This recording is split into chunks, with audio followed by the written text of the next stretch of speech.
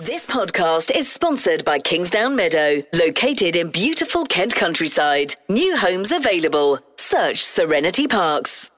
Kent Online News. News you can trust. This is the Kent Online Podcast. Nicola Everett. It's Tuesday, February the 9th. Hope you're okay and managing to stay warm as the cold weather continues across Kent. We'll have a bit more on that a little bit later in the podcast, but thanks ever so much for listening today. And first up, the government has admitted that the Kent strain of coronavirus is now their main challenge. Surge testing of 10,000 people is being carried out in Manchester after cases of the mutant variant were discovered in the city. 4 people from 2 unconnected households were found to have caught it. The Environment Secretary has been speaking about the latest today. Highly infectious, spreads more quickly than some of the other variants and dominates at the moment and is our primary challenge. And the vaccines are fully efficacious against that particular strain. George Eustice insists the South African mutation is of less concern, and that echoes a message from England's Deputy Chief Medical Officer too. Professor Jonathan Van Tam believes it's unlikely to become dominant in the UK over the coming months. It follows concerns about vaccines being less effective against mild disease caused by the variant. Well, let's take a look at the very latest figures here in Kent right now, and our interactive map at Kent Online shows the infection rate in the county fell to 165.7 in the 7 days up to February the 3rd. Now, that's below the national average, and there were 2,621 cases identified. In Medway, infections remain just above the national average, though, at 204.6, and there have been 570 new cases identified in the same time period. 17 COVID-related deaths have been recorded in the county in the past 24 hours. Even though lockdown seems to be having an effect, then the man in charge of public health in Kent says we can't get complacent. Andrew Scott Clark has been speaking to our colleagues at KMTV. That's really pleasing. We've made really great progress. But what I would say is that we've got a long way to go before we can think about opening up and getting back to business as usual. We'd really want to see the case rates as we were in summer, well below 25 cases per 100,000. And at this stage, the lowest rate in Kent is just below 100, and the highest rate is just over 200. So we have this variegated or different pattern that we've seen right throughout the pandemic across our communities. We need to continue as we are in lockdown, and that's, of course, one of the reasons why we have seen this reduction in rates. We need to maintain that and continue to abide by the rules, maintain and reduce our social distancing to as much as possible to keep these rates going down in the way they have been. And don't forget, you can use that map to zoom in and find out what the infection rate is for exactly where you live. Now, you're being urged not to put yourself at risk if you're due to get the COVID vaccine, but would struggle to get to the appointment in the snow. A new mass vaccination site at the Angel Centre in Tunbridge was due to open yesterday, but that had to be delayed because of the bad weather. And after more snowfall overnight, it's feared many people could find it difficult to get out. We've been chatting to Dr. Jack Jacobs, who's a GP in Ashford. Don't take a risk, don't have an accident.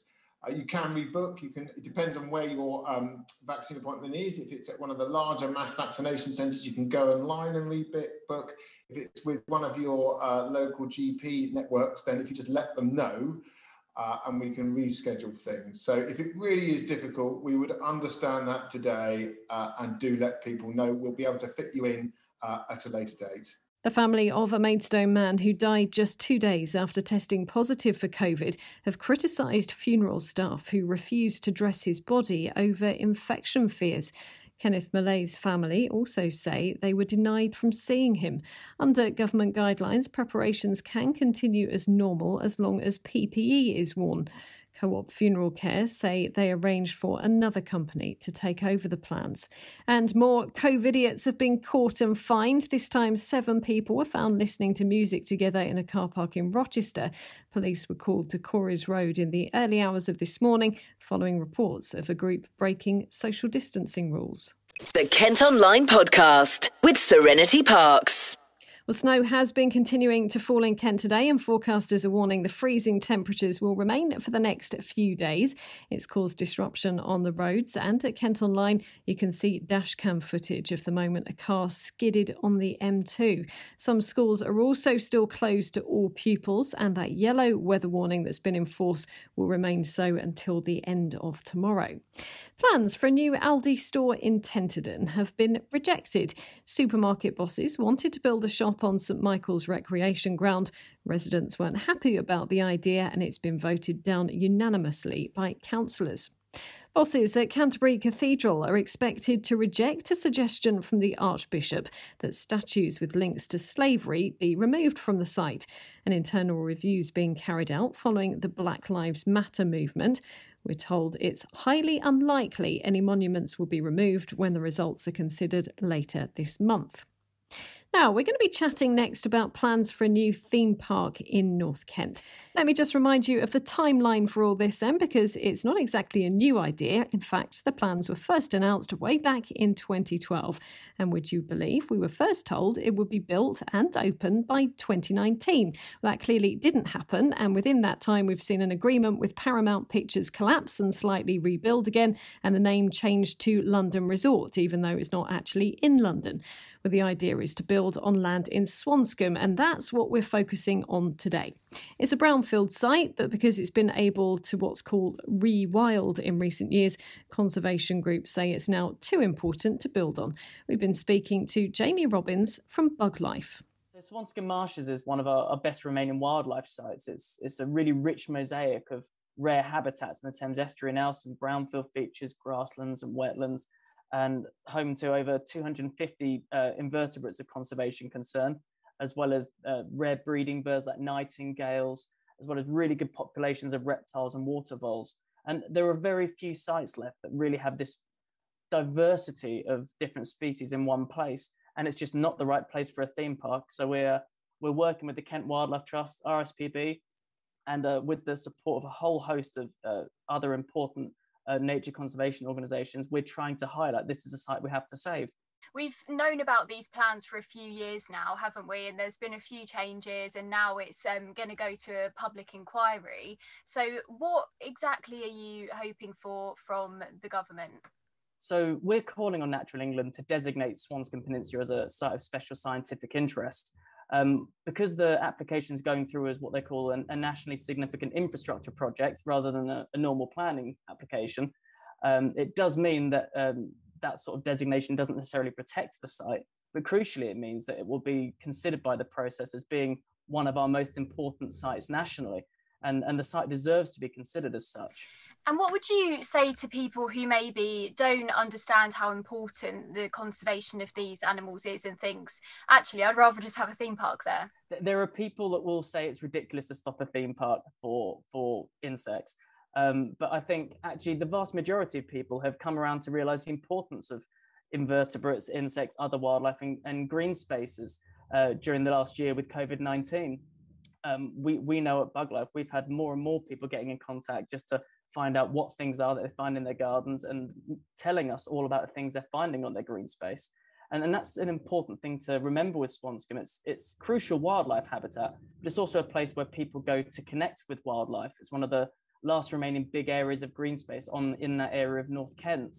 And we think that when people really sit down and weigh up a theme park and a handful of jobs versus one of our most important wildlife habitats, that they'll be on our side. They're one of three groups urging the government to give the site this status as a site of special scientific interest.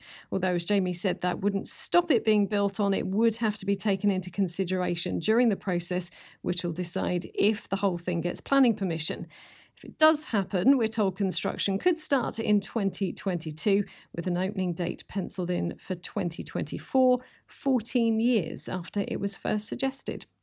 As It's a Sin on Channel 4 receives rave reviews, we've been looking back at Kent's LGBT history. At Kent Online today, you can read about writer Virginia Woolf's lover, Vita Sackville West, who lived at Knoll House in Sevenoaks, and the house in Dungeness that was home to film director and gay rights campaigner Derek Jarman.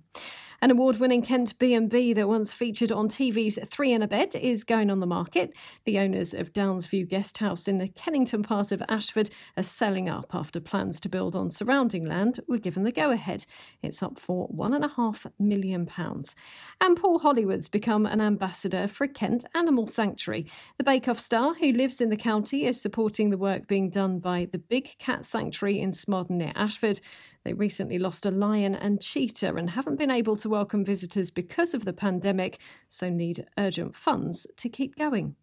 That's all for today. Thanks ever so much for downloading and listening. Don't forget you can subscribe to the IM News app, and that will give you access to all KM Group newspapers. Just head to subsaver.co.uk. News you can trust. This is the Kent Online Podcast.